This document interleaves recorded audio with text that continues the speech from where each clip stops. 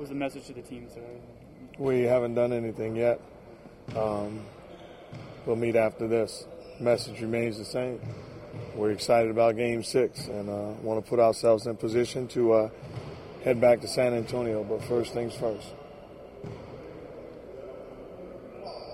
What did you make of the way that Steph and Clay shot in this last game? Not about their shooting. They didn't play well. They own it, and we move forward. But did not play well. Disappointing across the board.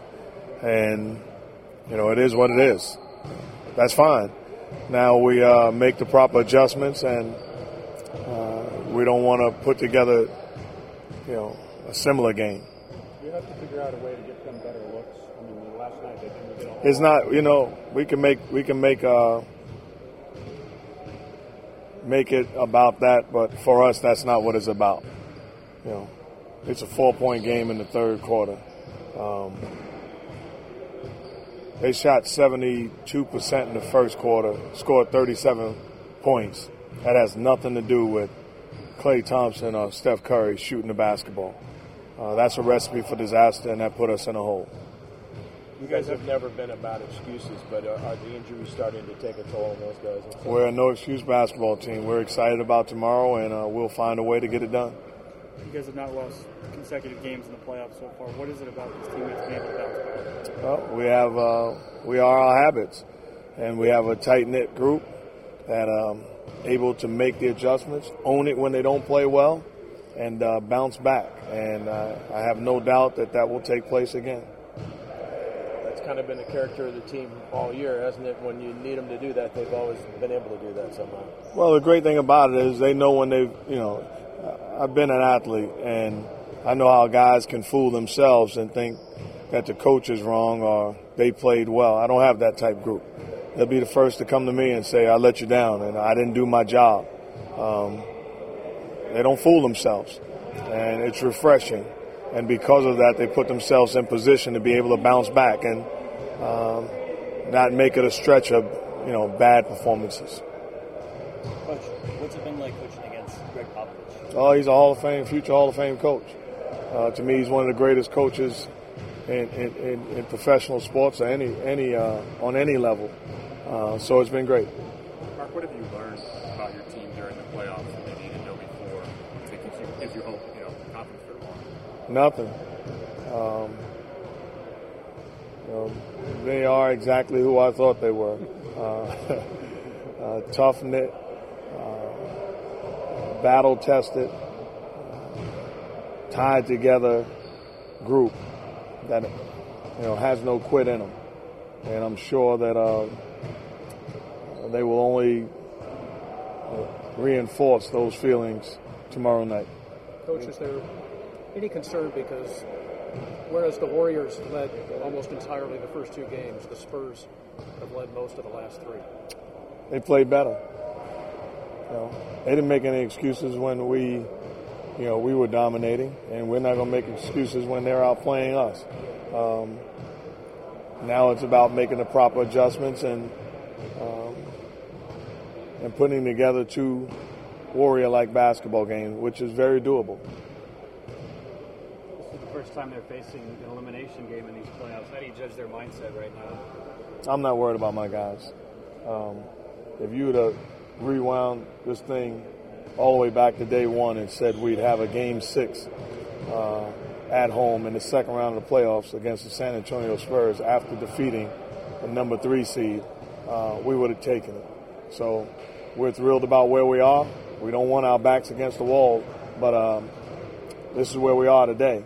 And, it's as simple as putting together 96 minutes of our brand of basketball. I don't know if you can quantify this when you're in the middle of it, but what do you think this experience will end up meaning to these young guys that they're getting to play this playoff ball so early in their career? Well, it's going to help us down the road, but we're not looking at that right now.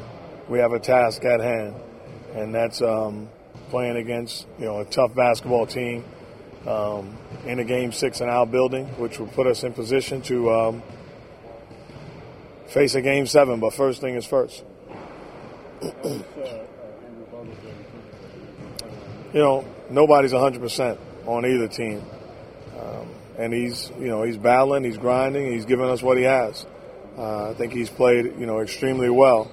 And, he's part of the reason why we're where we are today. And I expect him to do it again for 96 minutes. Conversely, David Rainey, minutes went up again last night. He had 12. Getting better over the game. Just keep an eye on him. And he's giving us great minutes on the floor. He's giving us a burst every time we put him on the court, and just want to continue to allow it to grow and see where it goes. But he will not be playing major minutes. That's not going to happen right now. What do you think about the minutes you've been getting out of Carl these last two as a starter? He's been very good. He gives us another offensive presence on the floor. I think he's doing a very good job defending and rebounding and competing. So I think he's been giving us very, solid minutes.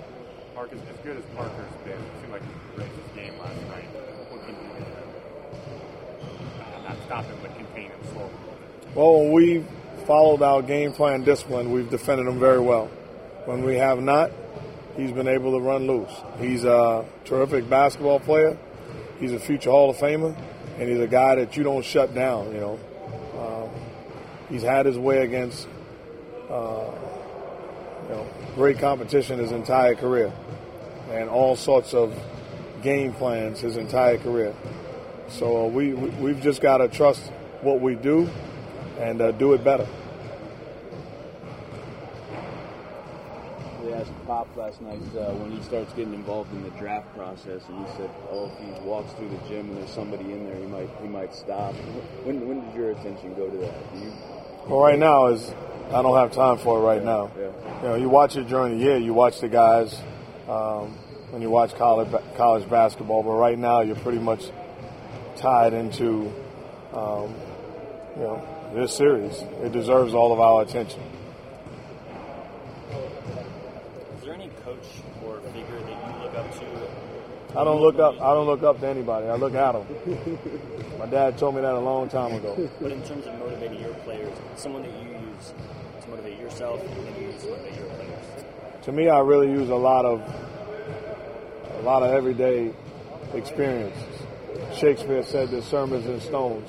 So if you look at just the regular stuff, you can acquire motivation out of it, and that's what I try to do. And great coaches, great athletes, great stories. There are sermons sitting there waiting to be preached. All right? Thank you.